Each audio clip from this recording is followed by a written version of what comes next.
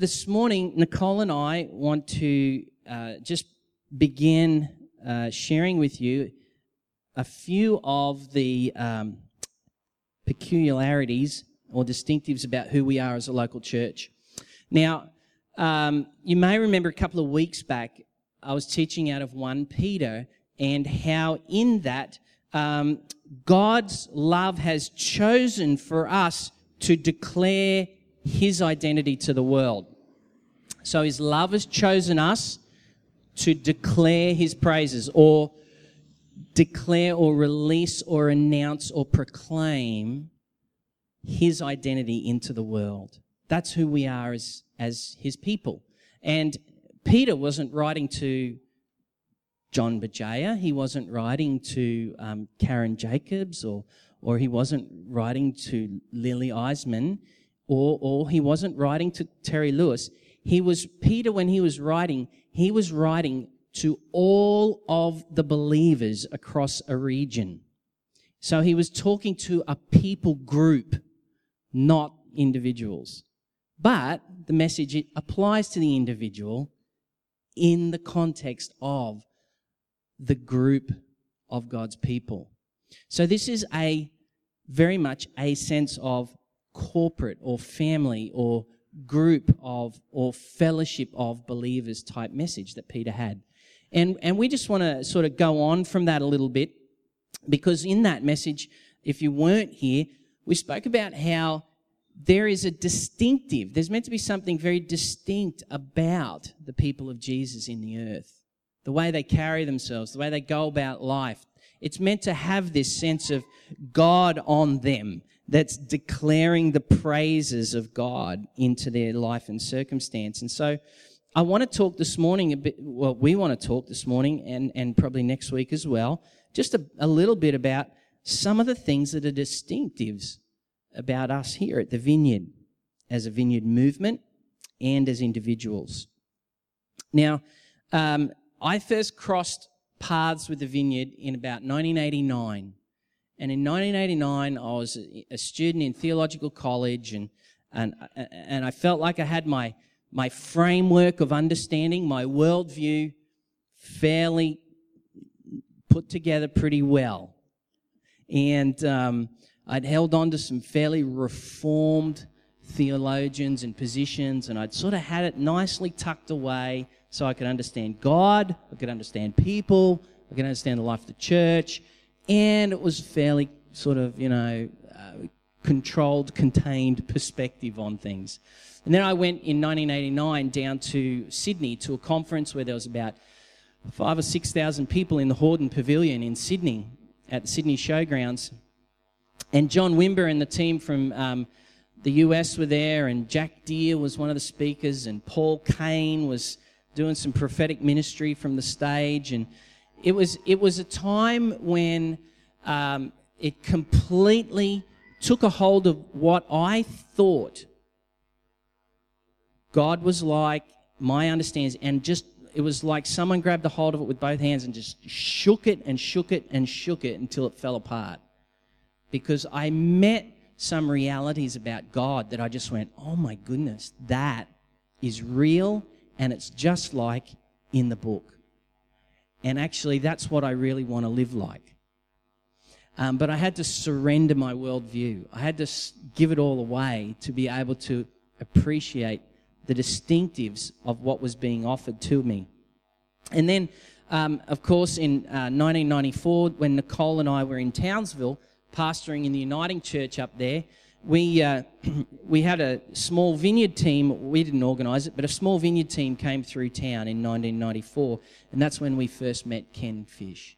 And he was on that team, and he was sort of sent by John up to North Queensland to do some satellite conferences, and that completely, like, by this stage, we were in ministry, and we were loving some of it and completely frustrated with the powerlessness of our ministry and not actually seeing God's kingdom come, and actually in a fairly faithless position that we actually really didn't expect it to happen.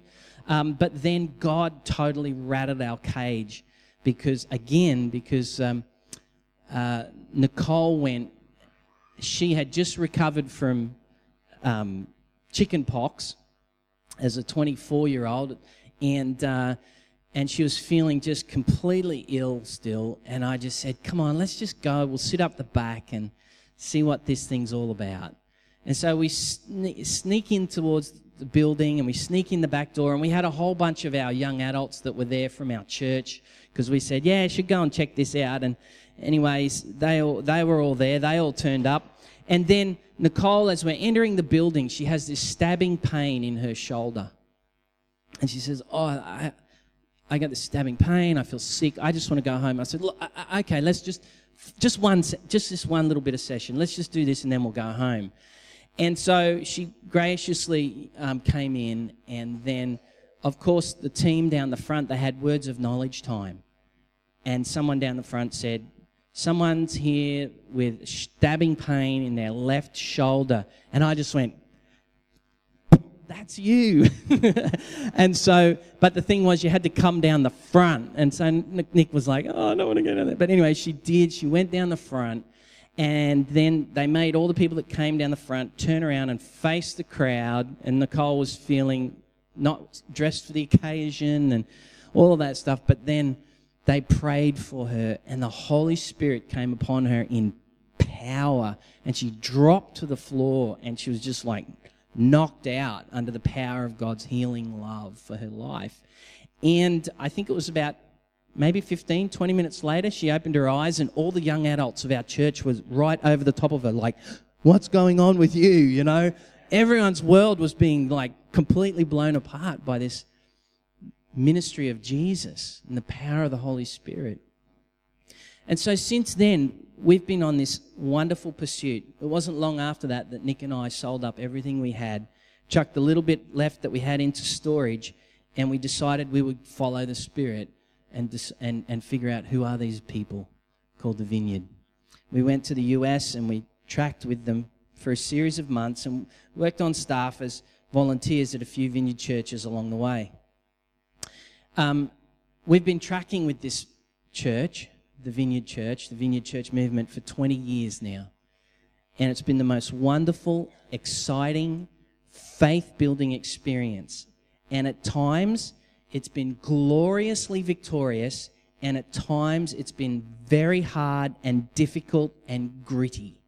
And yet we have fallen in love with this part of the body of Jesus. We love the Vineyard. We love who she is as the part of the church. And we love how the Father has brought her to life and is reaching out through the world, to the world through her. Now, we want to, as best as we can, put into some words, describe some of the things that are really distinctive and worth celebrating about who we are. I'm talking about identity still, but I'm talking about our identity as the people of Jesus in this place. Now, as we share them, we're not doing this by way of comparing ourselves to other parts of the body of Jesus. Because these distinctives, we don't own them. They're just ways that describe who we are. Nor are we necessarily even the best demonstrations of these distinctives that we're talking about. We're not the best at this. But these distinctives go a long way to putting into words who we are and why we do what we do. And we don't share these distinctives in any way to elevate ourselves or the Vineyard over any other part of the body of Jesus. We actually love the whole church. Yet, we don't share them with a proud heart, but we share them with a spirit of thanksgiving and celebration to the Father, that this is who He's made us to be. And we celebrate that. You know, I dig it when my kids are themselves in full flight, moving in their identity, enjoying life. There's this sense of thanksgiving that rises up in my heart when I watch them in action. And so too, I think His heart is pleased when He sees us as the Vineyard moving in our identity. So you'll hear us sharing them with a sense of confidence and without apology. And these are the realities that Nick and I sold everything to be able to participate in. We sold everything to be able to play. You know, it's a bit like the treasure in the field. It was discovered. And then he went and sold everything to buy the field. He sold everything to participate. And we've done this with God in regards to the vineyard. So at times you might hear us get a little passionate about describing who we are, but this has become our story. And we realise that we are not the best thing in town. We realise that. So we just make that declaration into the spirit realm of our culture that says you have to be the best if you've got to be worth following it. We just say no to all of that in the name of Jesus.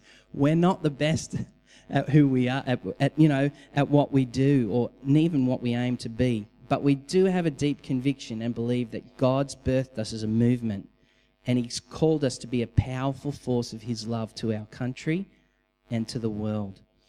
And we're now a movement of over 1,000 churches in the earth and growing.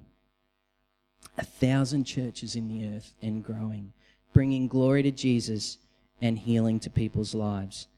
And we also believe that we're not here by mistake, but we're here because of the plans and purposes of God. And we believe that about every single one of you as well. You're not here by mistake. You're here to participate in the plans and purposes of God. So hopefully you'll enjoy some of our reflections and thoughts. I'll just hand over to Nick. Would you welcome Nick?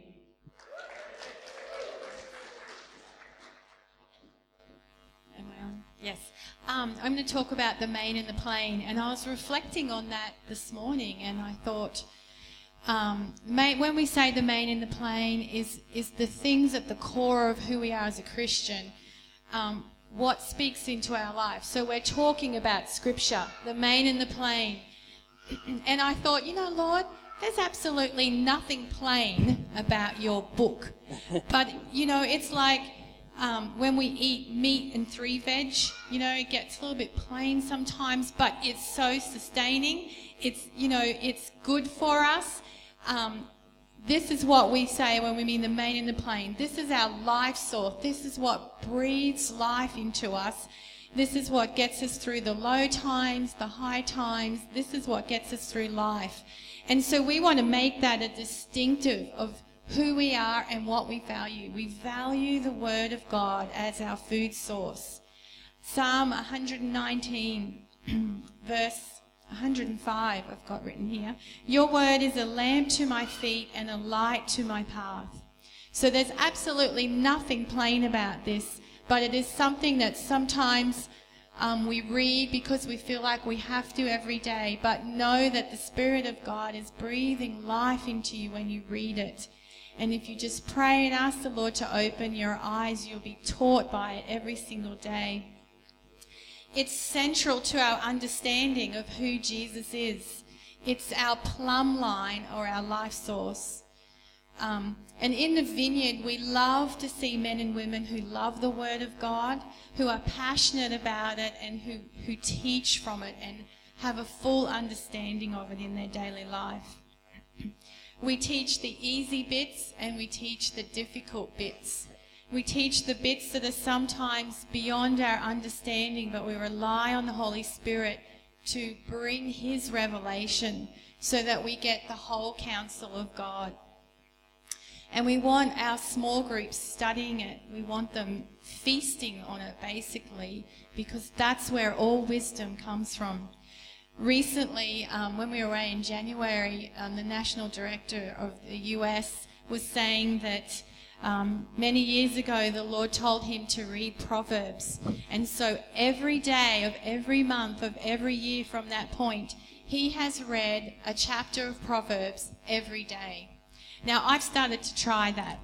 There's quite a few long Proverbs, and there are many, many deep, deep well springs of God in that. So that's my aim, but I haven't got there yet because there is so much truth in the Proverbs. But he said that was the way in which the Lord gave and is continuing to give him wisdom, is by reading the book of Proverbs. we live in the great I season. Everything has an I in front of it. iPod, iPhone, iTunes, iPads. But God coined that phrase first in saying, I am. I am the great I am in Isaiah 48:12. And so we will find the I being God in this book for our lives. And I encourage you to pore over them daily. Just this week, someone from in this church called me and said that they were doing their daily devotion and they were really enjoying it with the Lord and was really speaking to them. And all of a sudden, God interrupted their thoughts and said, actually, that's not for you. That's for Nicole, and you need to call her and encourage her. And it was a wonderful phone call, and it was like, in the scripture, as they were reading it to me and then sharing with me what the interpretation of it was for my life, it was like God was talking back to me my very thoughts, my very feelings, my very emotions that I didn't think he knew about, that I didn't think he cared about. And that set me free that day. So it took boldness of that person to hear God and then to pick up the phone and call me.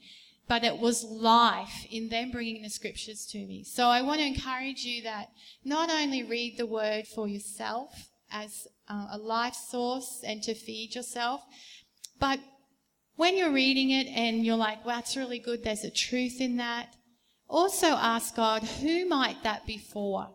Who can I encourage in my community and as my brothers and sisters that word might speak to? Because God will use you to bring life to somebody else through also reading his word.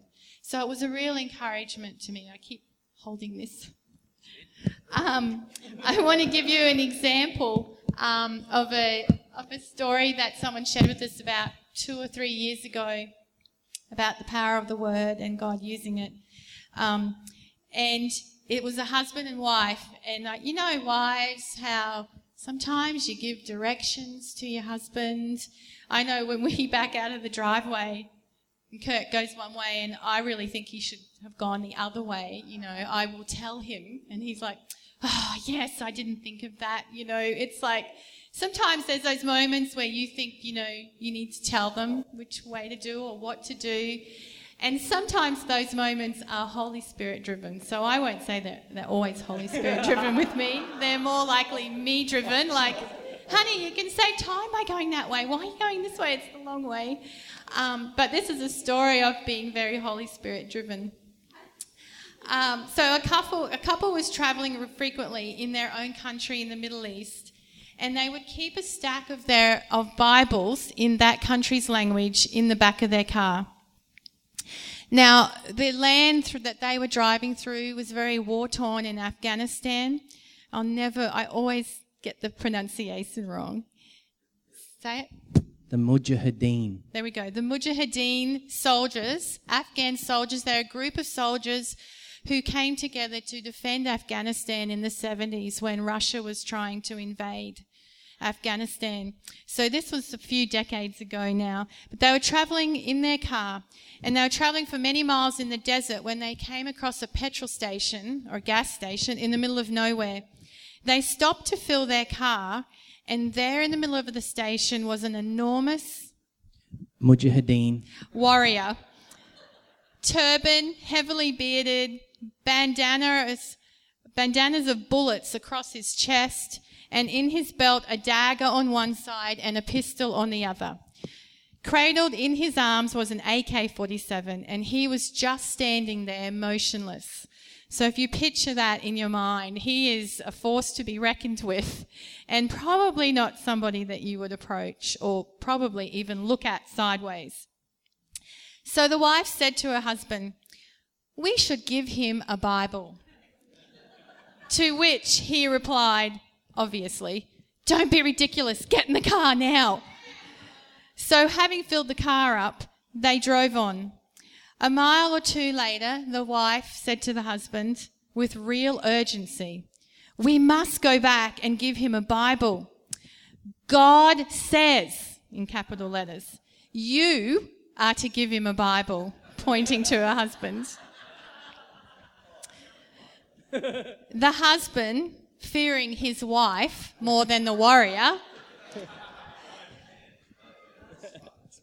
turned the car around and they drove back. When they returned, the soldier was still standing there, still motionless, still staring ahead. So the husband approached him and offered him a Bible, saying, "This is a Bible in your own language, and we would like to give it to you."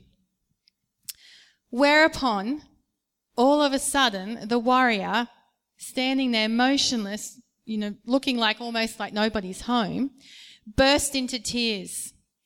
And he said, 3 days ago, I had a dream that a man would bring me a book that has the words of life. So I've been standing here for 3 days. God wanted to get this man, and the couple knew that the life source was in the Bible. So, very exciting story that touches me every time I read it. Thanks. Babe. I just want to quickly talk about the now and the not yet. Don't panic. We may not get through all of this today. It's okay. Don't panic. I want to talk about the now and the not yet of the kingdom of God. You hear us talking a lot in the Vineyard about the kingdom of God. We've had many people with us over the years who have both welcomed the message and been frustrated by the message of the kingdom of God. Some have found home in the tension of this message, and others have sought to try and resolve the tension. There is a very dynamic in the Bible that talks about and plays out for us how the central message of the Bible is the kingdom of God, the rule and reign of God. But there is within that message an inherent tension. And we see the Bible tell us that the kingdom, the power of the ages to come, the power of the rule and reign of God to come that we're all waiting for in eternity, has in fact already broken in upon us in the person of Jesus. And so, in fact, the future, the Bible tells us, is already present in the reality of the person of Jesus. And we see in the ministry of Jesus, in his signs and his wonders, in his healings, in his deliverances, in his raising people from the dead, in his feeding the masses with only a few resources, we see the kingdom come in its fullness. And then he says to his disciples, "Now, I want you to go and do the same." And there's these great moments in that story of the kingdom in the Bible and in our own story as individuals and as a local church, where we've seen God do amazing, miraculous inbreakings of his rule and reign. And in those moments, we are experiencing the not yet, which is to come, actually happen here and now. And we live in this place of, and if you're like me, I want it to be all now. I don't want it to be not yet. But that is the tension till Jesus returns. That is the tension. See, the kingdom, I explained it the other week, it is been inaugurated. It has commenced with the reality of Jesus. But it is not fully consummated in all its fullness until he returns, till he comes again. But in between, Jesus says, I want you to live like the fullness of the future continues to break into the here and the now. And so we have these amazing moments of glorious inbreaking where we've seen people healed. Some of you among us sit here right now. I mean, Leanne was just up here before. She had pain all down the back of her legs through her nerves and everything, and it's just the pain completely went when we asked the kingdom to come. The rule and reign of God, that which is yet to come, broke into the now. And yet, there's probably some of us in that same line that were out the front going, you know what? It didn't quite get there for me. It didn't quite happen. We're okay to admit that. We're okay to admit that. I mean, I've sat with friends, praying for their children to be resurrected, and it hasn't happened. And it's in the middle of the grit that we contend for the glory. We're not afraid of the grit because this is happening in a context of spiritual warfare. The problem's not on God's end. It's on our end. It's in the atmosphere in which we live, where the enemy, Satan, biblically has been given authority to rule and reign in this atmosphere. But it's our experience to see the goodness of God break through that and set captives free. The kingdom of God is our everyday life. It's an encouraging lifestyle that expects God to break in with the future.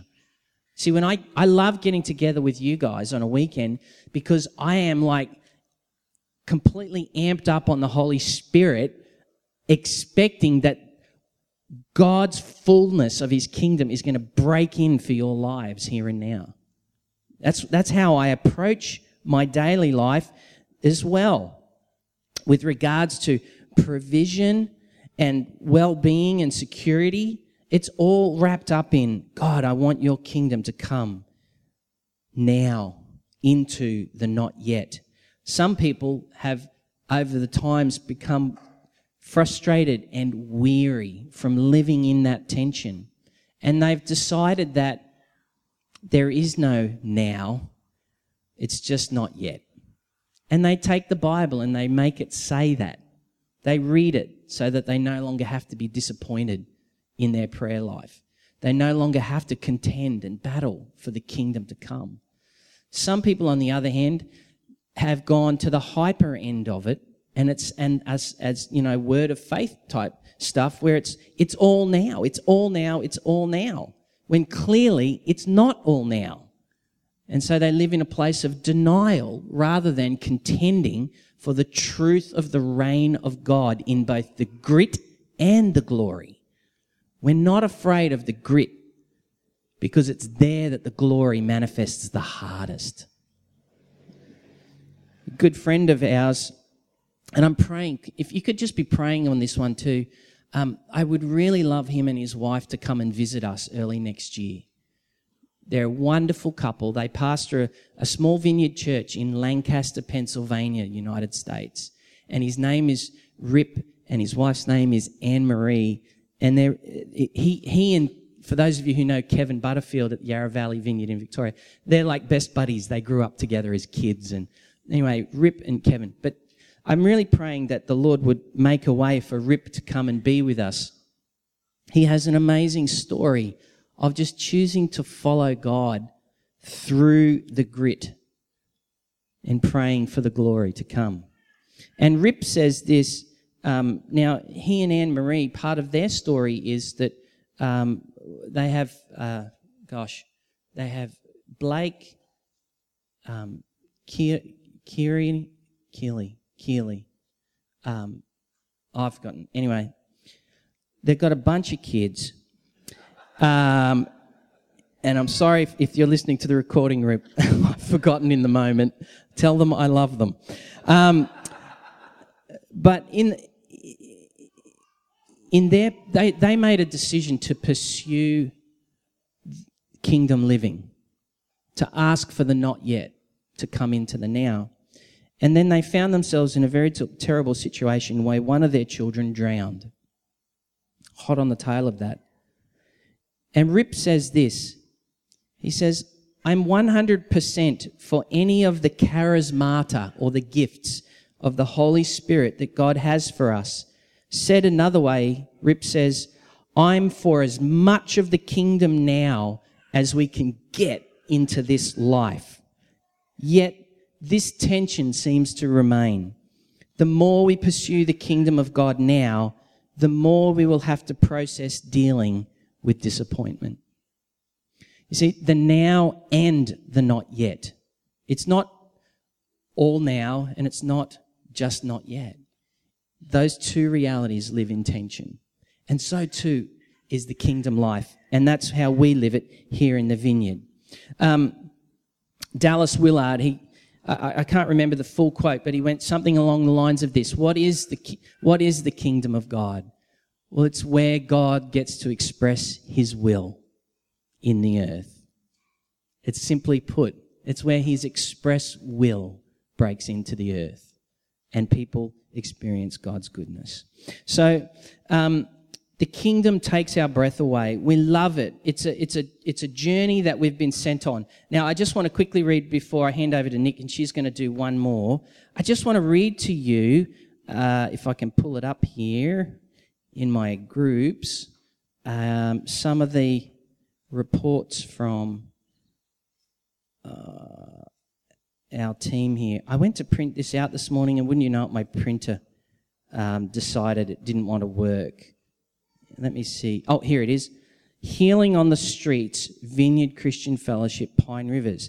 Now, these guys are really putting the tension of the now and the not yet onto the streets and testing the parameters of it. But let me just read their last posting. They're about to go out and do some more today. You can join in.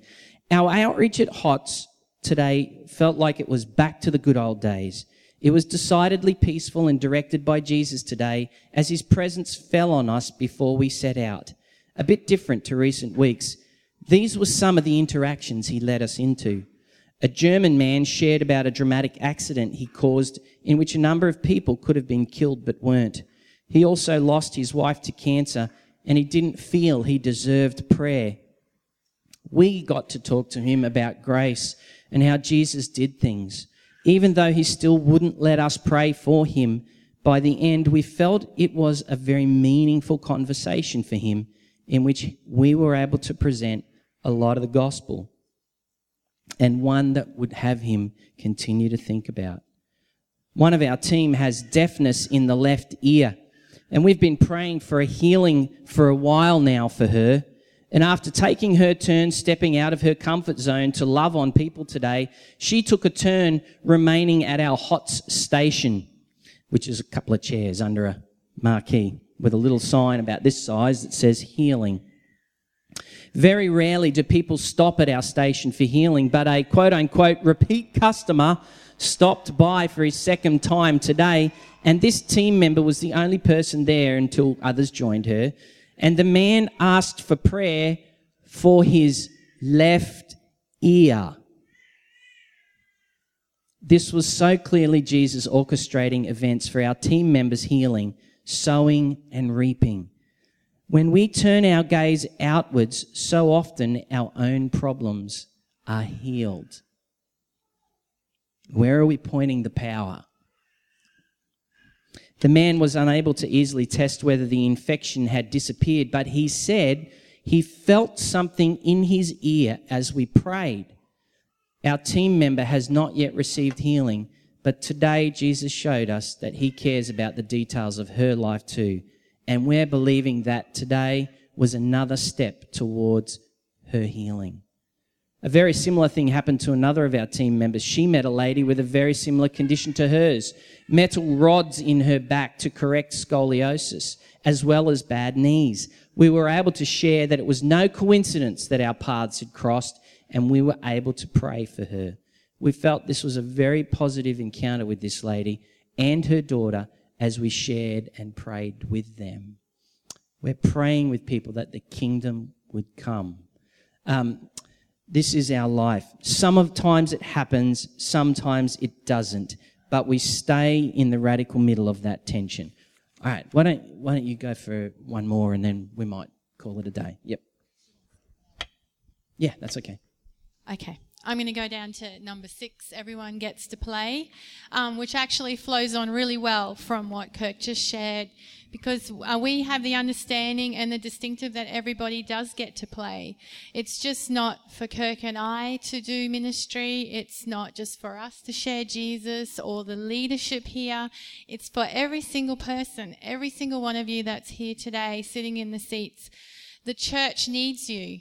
We need to hear how God speaks to you and what God says to you, because there are threads of gold in each of us and God is weaving us together. And so that is the one message that we want people to always hear here, is that you are valuable. You are part of community. And even when you're not here, we feel that. Everybody gets to play. Everybody gets to do the works of Jesus. Everybody has the gift of the Holy Spirit in them when they are born again and profess to love Jesus. And the Holy Spirit equips us to get to play. So most people here are familiar with John Wimber. He was an evangelist, a worship leader, a songwriter, pastor, and leader of the Vineyard Movement. And he's got a book entitled, funnily enough, Everyone Gets to Play. And in it he quotes this story. There was a time early on in ministry when John was leading rather large meetings around the world, where signs and wonders were following him wherever he ministered. At one point he said to his wife Carol, so here's the wife again in the story, I can either get a tent and have a huge revival where I can do this by myself, or I can release it to the people and equip them to play. He chose the latter. And sure enough, one of John's legacies is that he not only loved doing the stuff, but loved it even more when everybody around him was participating. It put the ministry back into the hands of the people, rather than the focus being just on John. And it means taking risks for God. And it's part of our heritage that we have been richly given, and one that we foster every week. We want all of you to be able to hear God for yourselves and minister to people for healing, for freedom. Now, obviously, sometimes those things don't come naturally. And so we will have seminars and teaching where you don't feel confident in those things. So I encourage you to get to healing seminars that we might have. Seminars on demonization, that's pretty scary when confronted, but it's merely the Holy Spirit setting people free, the Father moving in on their lives. And so we invest in training and equipping people for discipleship so that you feel like you can get to play. Kinship is another area where I strongly encourage you to take risks. Faith equals risk. We've repeated that saying over and over the years. But it's true that when you're in small group and there's a small group of people there, take the risk to go before the Lord and ask him what would he have for that person. Take the risk to pray for them and see God break into the now and heal them. And I love that Trent said last week, was it? I think that the more you do that, kinship life becomes your everyday life. So when you're out on the street and you see somebody that requires healing, God will stir your heart and you will feel God's heart for that person, heart of empathy and love and compassion. And you won't be able to help yourself. You'll want to go and ask to pray for them.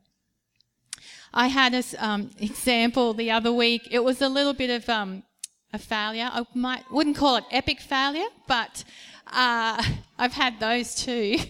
But I was at Aldi picking up a few last-minute groceries and finished, and I was packing my trolley, and I noticed the lady behind me had put all her groceries through, and they're in the trolley. But then I kind of noticed that she didn't go out with her trolley, and I realised that she couldn't pay for her groceries. So I walked out to the car with my trolley, and the whole time the Holy Spirit's talking to me, and he should go back in and pay for her groceries. And I saw her out at her car with her children. And so I thought maybe she's a single mum, really struggling. So I put my groceries in the car and wrestling the whole time with the Lord, is that you? Is that me? And so I felt, no, I'm going to go in and do it. I'm going to go in and action this. So I walked back in and I thought, if I can't see her trolley, I'm wrong. I couldn't see it at the end of the checkout, but it was over by the wall. And I thought, yeah, that's her trolley. Okay. So I'm kind of loitering, and I'm looking a little bit strange because it's really busy. Aldi is a really busy supermarket, and you have to keep up the pace. You've got to push your groceries through, quickly get them in the trolley. I'm not good with that, but the next lady in the checkout, she was doing that really fast, and the guy on the checkout was kind of looking at me at that point, thinking, "What's wrong with you? Why are you still there?" And he caught my eye, and I said, "Look, I don't mean to be nosy, but the lady that was after me, did she take her groceries with her?" And he said, "No." I said, "Could she not pay for them?" I'm really hesitant at this point. And he's like, "No, she couldn't. She's just gone out to see if she could get some money." And I said, "Well, I'd like to pay for them." And his jaw just dropped. He actually stopped swiping and just looked at me and went, "What?" And the lady in the queue was like, "What?"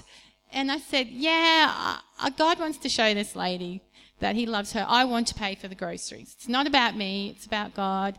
And I want to do it anonymously. I just want to do it. Can I give you the money?"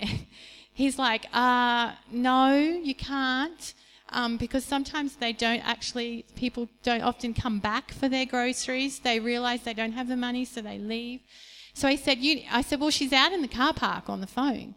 And he said, "Well, you need to go out and tell her that's what you're doing." And I'm like, "Oh, sorry, okay." So I walk out and I'm arguing with the Lord then. I'm like, "Lord, I want to do this anonymously." And he said, "I want you to tell her how much I love her." And I'm like, "Okay." So I go out and I go, "Excuse me, I don't mean to be nosy." So I say the whole thing again.